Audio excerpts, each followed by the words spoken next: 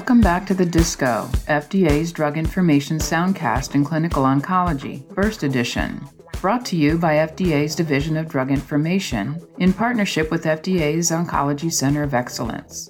Today we'll provide another quick update on two recent FDA cancer drug approvals. On September 21, 2022, the FDA granted accelerated approval to selpercatinib, brand name Retevmo, for adult patients with locally advanced or metastatic solid tumors with a rearranged during transfection gene fusion that have progressed on or following prior systemic treatment or who have no satisfactory alternative treatment options.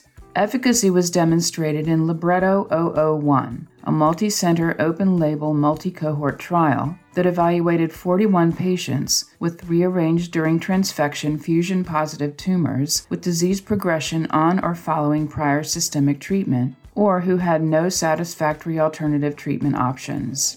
The efficacy evaluation was supported by data in 343 patients with rearranged during transfection fusion-positive non-small cell lung cancer and thyroid cancer enrolled in the same trial already described in product labeling.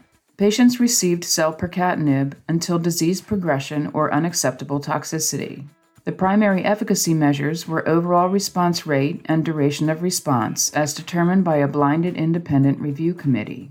Among 41 evaluable patients, overall response rate was 44% with a duration of response of 24.5 months. Tumor types with responses included pancreatic adenocarcinoma, colorectal, salivary, unknown primary, breast, soft tissue sarcoma, bronchial carcinoid, ovarian, small intestine, and cholangiocarcinoma.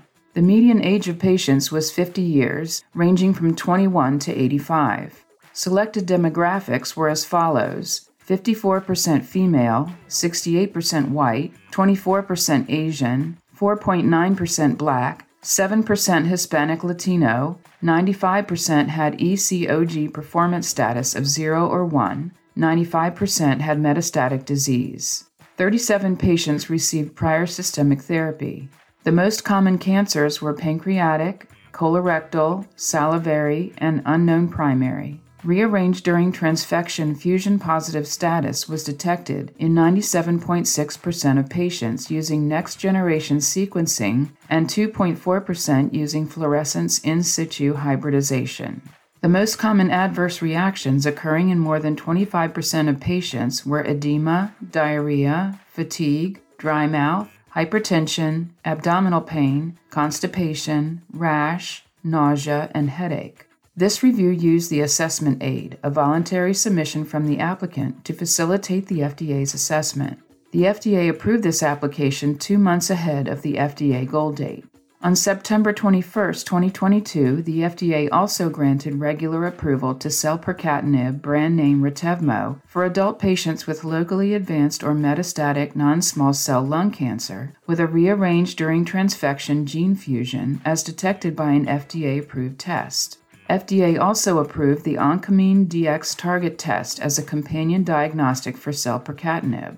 Selpercatinib was previously granted accelerated approval for the non-small cell lung cancer indication on May 8, 2020, based on initial overall response rate and duration of response in 144 patients enrolled in the Libretto 001 trial, a multi-center, open-label, multi-cohort trial. The conversion to regular approval was based on data from an additional 172 patients and 18 months of additional follow-up to assess durability of response. Efficacy was demonstrated in 316 patients with locally advanced or metastatic rearranged during transfection fusion-positive non-small cell lung cancer. Patients received selpercatinib until disease progression or unacceptable toxicity. The primary efficacy measures were overall response rate and duration of response as determined by a blinded independent review committee. Among 69 treatment-naive patients, overall response rate was 84%, with a duration of response of 20.2 months. Among 247 patients previously treated with platinum-based chemotherapy, overall response rate was 61%, with a duration of response of 28.6 months. The median age of patients was 61 years, ranging from 23 to 92. Selected demographics were as follows: 58% female, 49% white, 41% Asian, and 5% Black. 97% had ECOG performance status 0 or 1. 97% had metastatic disease. Previously treated patients received a median of 2 prior systemic therapies. 58% had received prior anti-PD-1, PD-L1 therapy.